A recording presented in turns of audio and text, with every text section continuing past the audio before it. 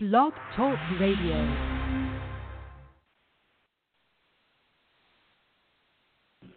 So here we are. It's Wednesday, halfway through the week. It's what they call hump day.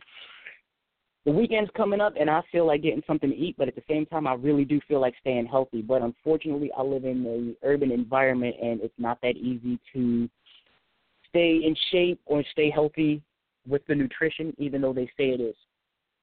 I'm the host of the show, Brody, the Urban Warrior Sorrell, a.k.a. the Walk of Fortune Cookie, a.k.a. the Urban Warrior. And today I'm going to be talking about what makes processed foods so dangerous. So, anybody who knows I help people get in shape and all this good stuff, and a big part of getting in shape, or probably the main part of getting in shape, is your nutrition. And no matter what they say, there's always some issues that comes along with eating foods. And a lot of foods are processed. And what process is they aren't natural, but they go through a process of different mechanisms before they are allowed to be purchased by the public. So what I'm going to talk about is what makes processed food so dangerous. So what I want to talk about is much of the food we eat now often carries a heavy dosage of chemicals absorbed from pesticides and artificial fertilizers, which also reach in the waterways, I might add, and pollute them, which is pretty bad in and of itself. Many foods are also over-processed or in some ways interfered with before they reach us. For the average city dweller like you and me, growing your own food, however organically, is no longer safe. Research has suggested that homegrown vegetables in many city gardens absorb even more pollutants from the air that are present in most non-organic grown farms. So lettuce is the worst by all of them. It absorbs more nutrients, or more nitrates, I should say, and lead than any other vegetables. So you really got to be careful with lettuce. A lot of us love lettuce in the salads, but lettuce really does absorb a lot of nitrates as well as lead. It may not also be safe to eat foods grown within a 7-mile radius of a major city. Large airports also produce toxins, causing, for example, a very high level of aluminum in the soil. So food marketing today seems to try to make all food look appealing. Food may have been treated with bleach or coloring to make it taste good, or to make it taste good, as well as to make it look appealing. Various additives may be used to provide an increased flavor or aroma. Preservatives to make the food keep longer. Fruit may be sprayed or painted with wax, actually, and this is something I've come across multiple times.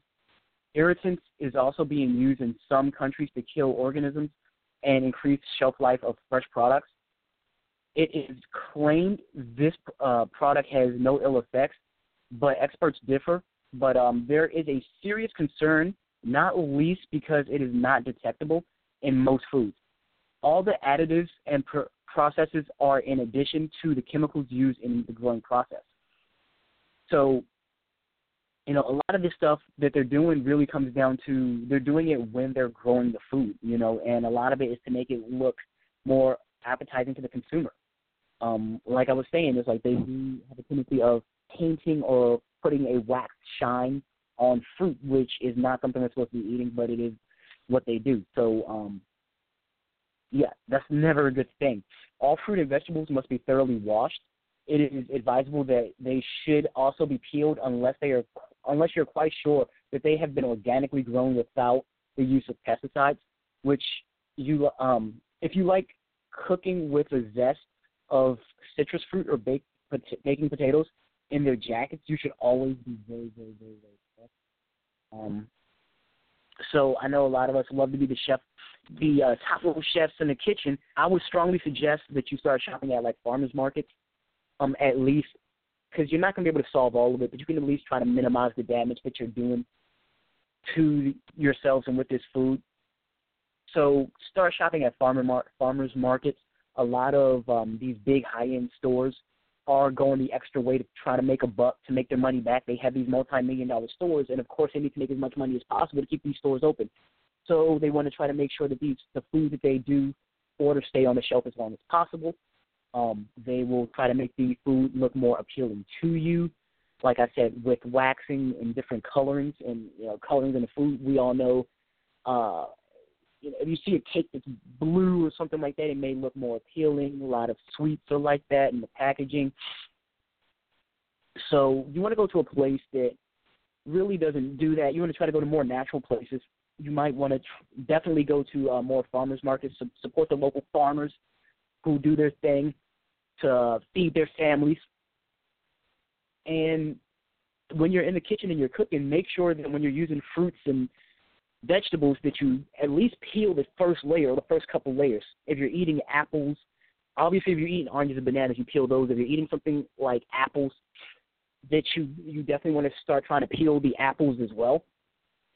Because like I said, they have these wax coatings on them.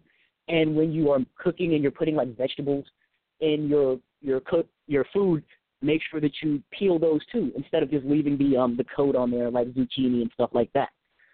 So this is a worst case scenario Wednesdays. I'm going to keep it short today. And thank you for tuning in. Let me know what you think of this broadcast in the comment section below. Also, I'm going to start